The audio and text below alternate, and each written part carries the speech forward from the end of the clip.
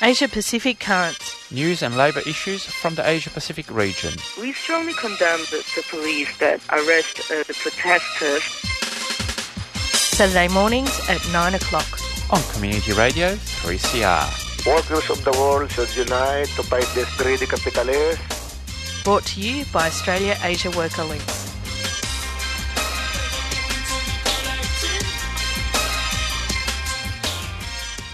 Good morning and welcome to Asia Pacific Currents. This Saturday, the 14th of March, you're listening to Community Radio 3CR. I'm Giselle Hanna. And I'm Pierre Morrow, and I hope everyone's okay out there.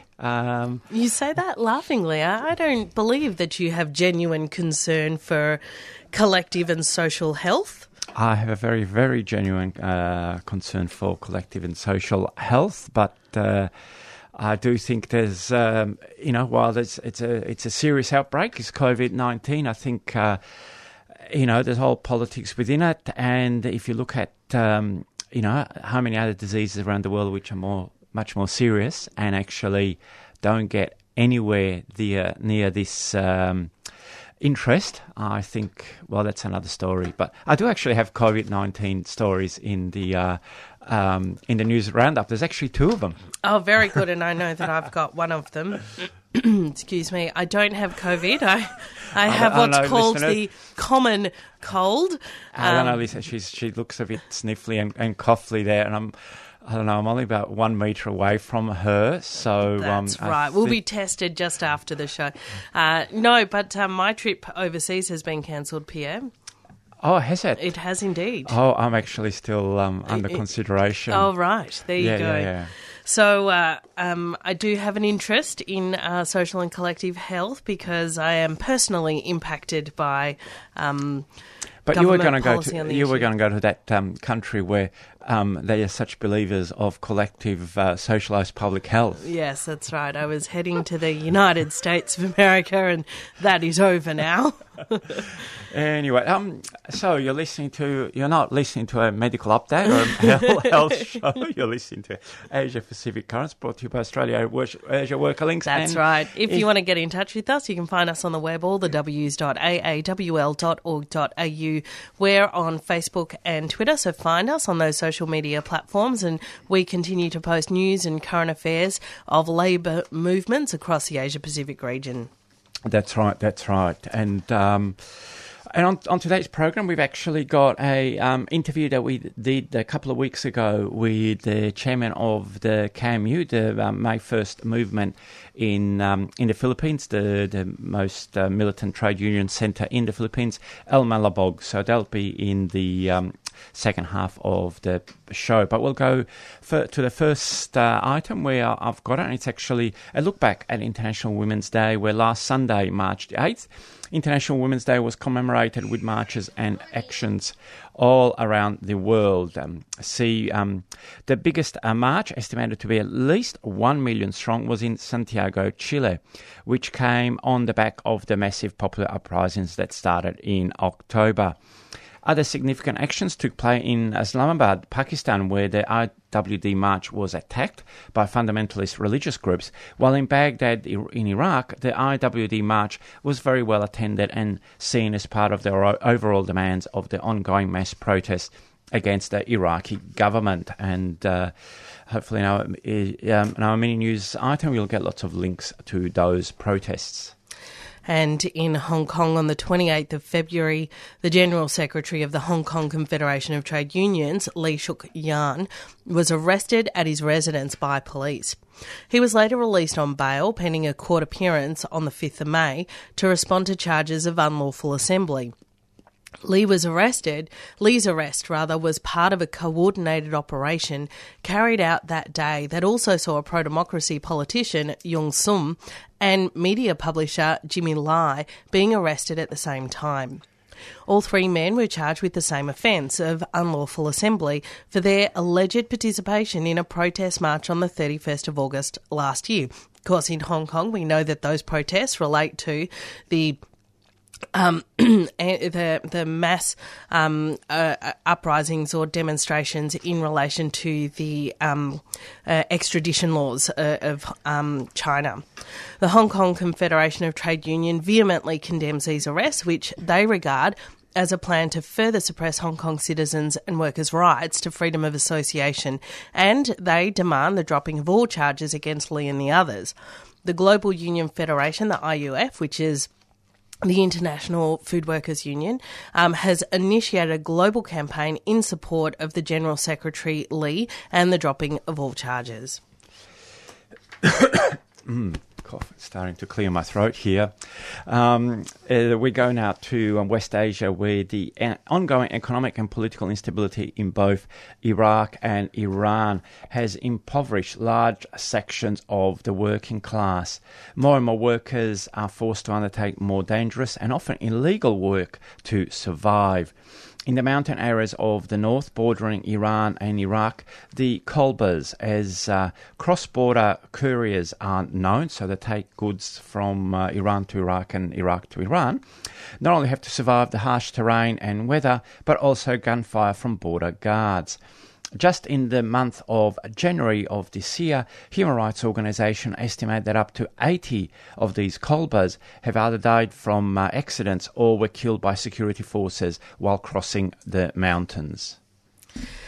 And our first COVID-19 story for the morning. With the continued spread of the new coronavirus, or COVID-19, around the world, governments are applying more and more restrictive measures to try to stem new infections. The impact of many of these measures is felt much more heavily by workers, as we're often in precarious social or economic conditions in the first place. Off the port of Oakland in the west of the United States, the passengers from the Grand Princess ship were evacuated after a couple of days, but the thousands of workers on it, a majority of whom were from the Philippines, have been left on board, facing an uncertain future. All around the world, hundreds of millions of workers are employed in precarious conditions where sick leave, holiday leave and access to welfare payments are not guaranteed. So any quarantining directives will push many workers even further into poverty and destitution. Which is certainly something that's a big issue here in Australia as well. And the second story on COVID-19 actually just further looks at that, about the fact that our economy is so globalised, and the panic around the spread of COVID-19 is having a huge effect on the supply chains of global companies and on the logistics sector. In China, as we brought you before, I think millions of workers have been laid off as manufacturing had its biggest ever contraction in its history.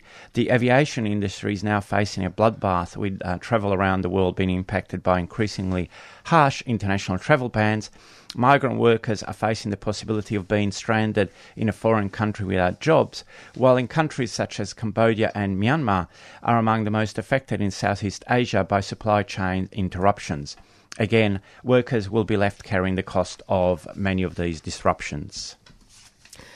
And this week, Qantas Airways admitted that it's repaying hundreds of staff close to $10 million in unpaid wages and entitlements, and that's even without coronavirus and COVID-19. In a current court case, the airline has admitted that it is still in the process of investigating the full extent of the underpayments, and that it will take to the end of April for a full audit to be complete. Qantas is only the latest company to be found underpaying workers in over the last 5 years in Australia. And of course, no doubt we will discover more and more companies that are underpaying workers. And the charitable Morrison government has granted them an amnesty to do this work. So there is no punishment for them while they discover how many tens of millions of dollars they've stolen from us. That's right, and it's just on 10 past 9 o'clock. We'll go to a committee announcements, and we'll have a bit of a cough as well, and we'll be back with the interview with Elmer Labog. 3CR programs provide information and analysis you won't hear in the mainstream. Today we'll be looking at the legacy of the US war on Vietnam, on Laos. And as far as corporate capitalism is concerned, it is the worst political and economic system that you can have. Our laws about jailing refugees and asylum seekers are so well crafted. Sex is not irrelevant and we like who we are, but we don't have to be imprisoned by our gender. Become a subscriber today. Call us on 9419 8377 or visit 3cr.org.au. 3CR, the voice of dissent. It's just 11 past 9 o'clock here on 3CR Radio, your favourite community radio station, and you're listening to Asia Pacific Currents, brought to you every week by Australia Asia Worker Links. And a couple of weeks ago, we were very fortunate to be able to meet and talk to Elmer Labog, who is the chairman of the KMU in the Philippines, the biggest and most militant trade union centre in the Philippines. Can you just give us a brief overview of who the KMU is and how big you are in the Philippines? My name is Elmer Labog. I am the chairperson of the KMU, or the Kilusong Mayuno, the May 1st movement in the Philippines. The KMU is a national labor center with 9 federations of different trades and 2 mass organizations. The 2 mass organizations are the jeepney drivers and the urban poor people, where many of the contractual workers reside. These are the urban poor communities where the rentals of houses are much cheaper. We have more than 115,000 dues-paying members spread out all over the country.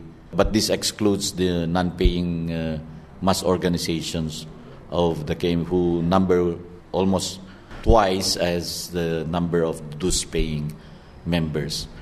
Our significant demands are the struggle for a national minimum wage. We have very low wages compared, of course, to our co-workers in Australia, who are being paid in a matter of hours, but ours is a daily wage in the Philippines. The highest wage level we have is equivalent of 15 Australian dollars a day.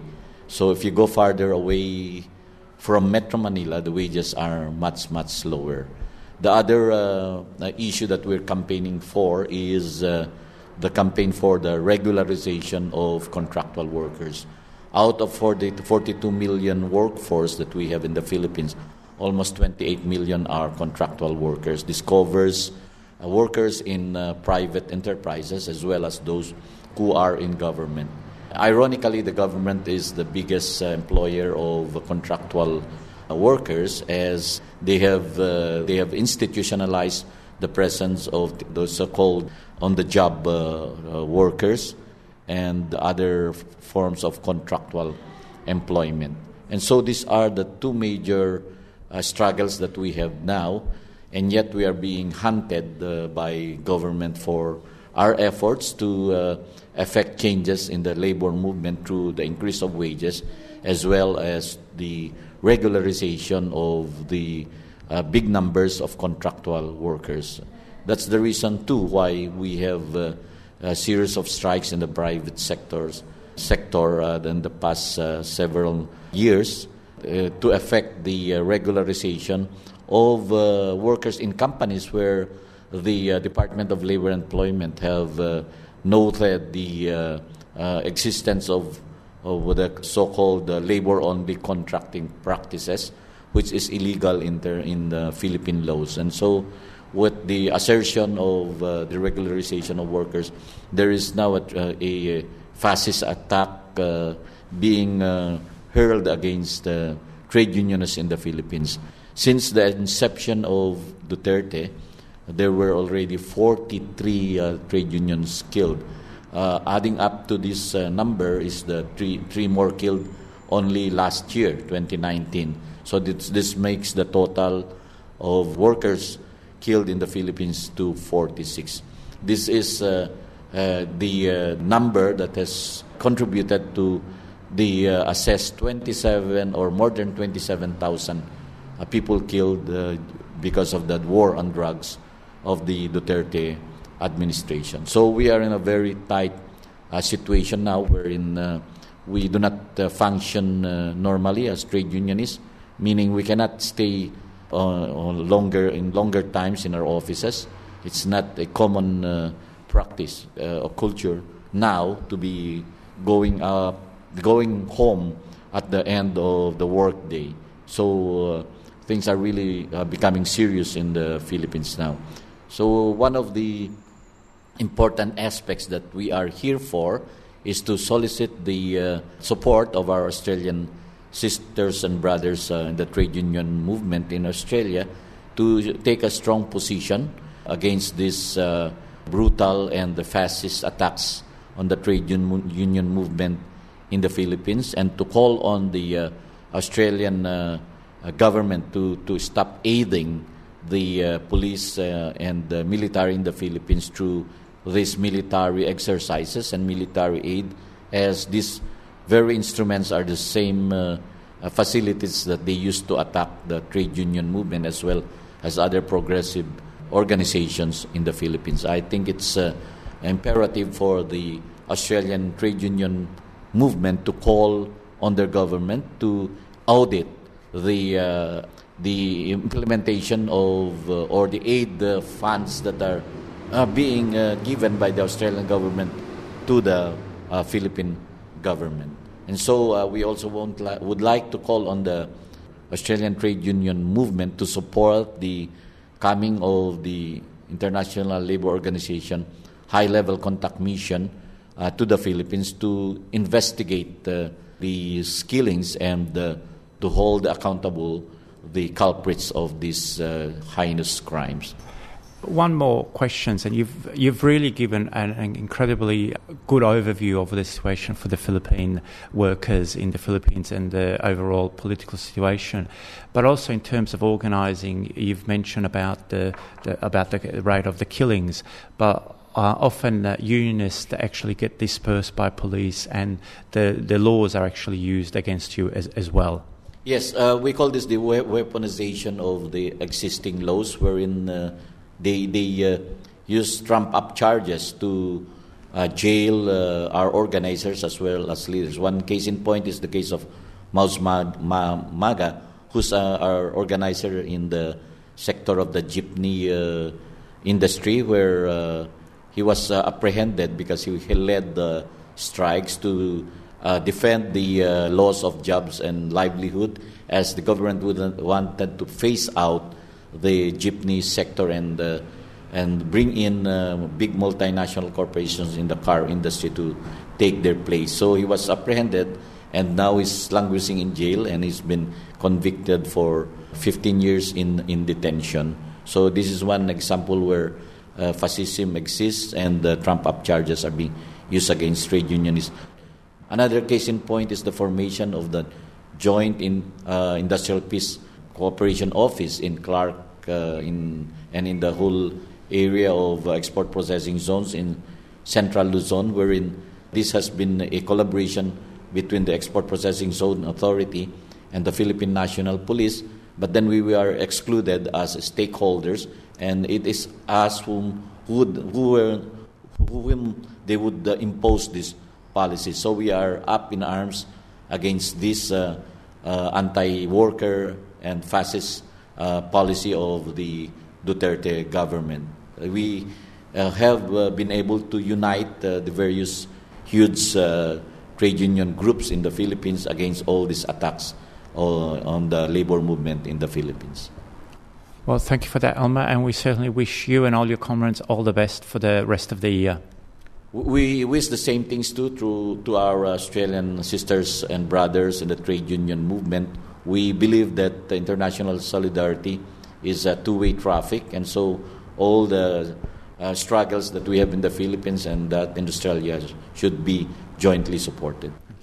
So thank you very much for bringing us into Australia, and we'd like to thank the AAWL for having us in this meeting and to exchange situations in the Philippines as well as in the Australian trade union movement. Good day, Australia.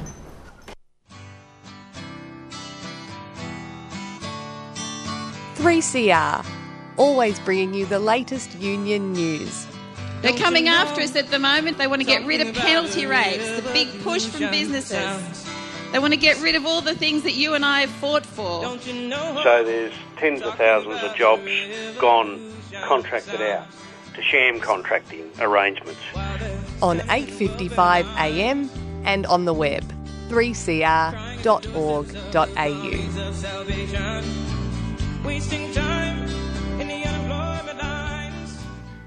And that was an interview we did with Elmer Laborg, basically really explaining the tough times that Filipino workers are facing in the Philippines, and that's even before COVID-19 and all the disruption that takes. And Elmer is the chairman of, or the chairperson of the KMU in the Philippines. It's just on 21 past 9 o'clock. Giselle, we've got a little bit of time, and you're quite desperate to ask me a question about COVID-19. Well, that's right. You're going to put me on the spot here. I might. As some listeners might know, Pierre works in the health industry and has quite a broad range of political and practical knowledge and experience in public health and so on. So I have some COVID-related questions for you. I think you're setting me up for a fall here. Oh, well, someone's got to. You've reached such heights as it is. A lot of our comrades are busily writing online that what is happening with this COVID pandemic is actually, it exposes the failures of capitalism, and some are going as far as saying this is caused by capitalism. So I want to interrogate that a little bit. And as a bit of a caveat, as a bit of a kind of disclaimer, we are completely aware that there are other illnesses, there are other issues that are more infectious and are having more serious consequences than COVID-19 right across the world, but we're not talking about them because perhaps they affect African communities more than anywhere else, etc.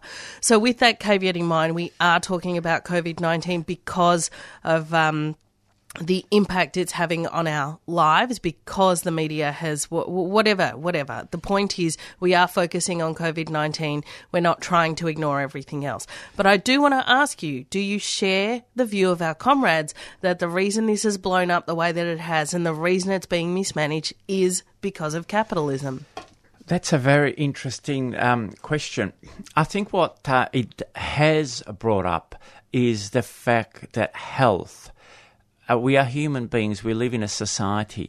Health is a social, it's a public issue. It is not a private issue. And we are seeing in countries where the health system is either terrible or it's privatized, depending on, which country it is and whatever, the response is worse. And the ability to even know what to do is lessened. And that then leads to different responses in the media because people don't know what to do.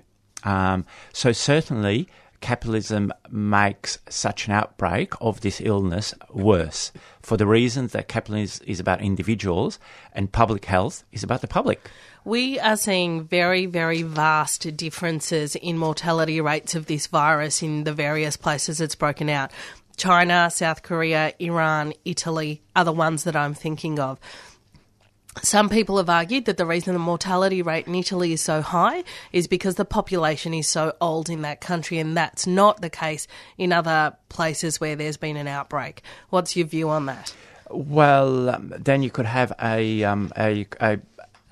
comparison to Japan, which has, I think, I saw there's some statistic, and these are probably, a bit hard to guess, but Italy's about the second, with the second oldest population. Japan is number one. The death rates are very, very different between those two countries. So you're saying Japan has a lower death rate than Italy? Much lower death rate, although yes. it has a higher, older population. That's right. Part of it is how socially and culturally those societies are structured, but also the fact of the health system. And there has been lots of talk and analysis of that the health system is actually not functioning as well in Italy. Plus, also, it's a question of how many people you are testing. So there's a big debate going on there about public health people saying what is the death rate, because there is anything from 0.5 to 7% out there. Where are we seeing 0.5%? Places like South Korea. And what's happening in South Korea? Well, I was going to get that. So the question is how many people you are testing, because what this virus is, and this is known now, is that there's a lot of asymptomatic, people with no symptom or very few symptoms. The younger you are, the less likely you're even going to know you've got the illness. So therefore, if you don't actually test everyone, then you're only going to get the sick people at hospital. And so your death rate is going to look much, much greater, apart from anything else. So one of the things that South Korea is done, and I think I've seen some latest stat, they've actually got the highest testing rate out there. But even that, is the testing rate, are you testing the same, all the worried well? They might come back every day to get retested. So even that, there would be a question mark to say, well, are you testing? So the death rate, we'll probably know it next year once it's all over and people can go back to look at it. I was looking at something recently, just to give some context. The latest pandemic that was declared was 2003 with the H1N1 virus, the flu virus. It was believed at that time that 20 to 30,000 people died from it. Didn't go around the world, but then epidemiologists redid all the tests years after, looked at death rates, whatever, and actually came up with a total mortality of closer between 2 to 400,000 around the world.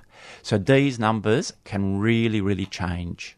So I want to go back to this question of testing, because in places like Australia and the United States, we've narrowed the criteria for those eligible for testing to quite a small amount. I had a friend who'd returned from the United States. She told me every single flight coming into Australia from the United States has had at least one confirmed COVID-19 positive person on it. And what they are doing, they're notifying the entire aircraft of this information, but only people sitting 4 rows in front and 4 rows behind are eligible for testing. Why such restrictions on testing? I believe for 2 reasons. One, that there's a number of tests out there. Sometimes it's a bit hard to know because because of the money factor, and also because of the availability of testing sites. Last week, someone was telling me how one of the main testing sites here in Melbourne was just full to over capacity. And it was actually all these worried well going there. So in any and this is the really difficult thing in any public health, you want people to be concerned, but not to panic, because if you panic, you'll just make everything worse. So just in the closing minutes of the show, Pierre, what would you raise as working class demands right now in relation to the pandemic? That the workers should not bear the costs of this pandemic. Basically, any worker that needs to go home should get paid, and a health system should be publicly and freely available. Does that include the worried well? You'll never get rid of the worried well who have stocked up with all the toilet paper in their house. Thanks, Pierre, for letting me put you on the spot with those questions. But interesting to see the different mortality rates across different countries literally correlated to the efficiency and effectiveness of their health systems. All right, that's the end of Asia Pacific Currents for another week. We'll be back next week. Asia Pacific is brought to you every week by Australia Asia Worker. Links, stay tuned to Palestine Remember coming up after this short announcement. But that's all from me, Pierre. And me, Giselle. You've been listening to a 3CR podcast produced in the studios of independent community radio station 3CR in Melbourne, Australia. For more information, go to allthews.3cr.org.au.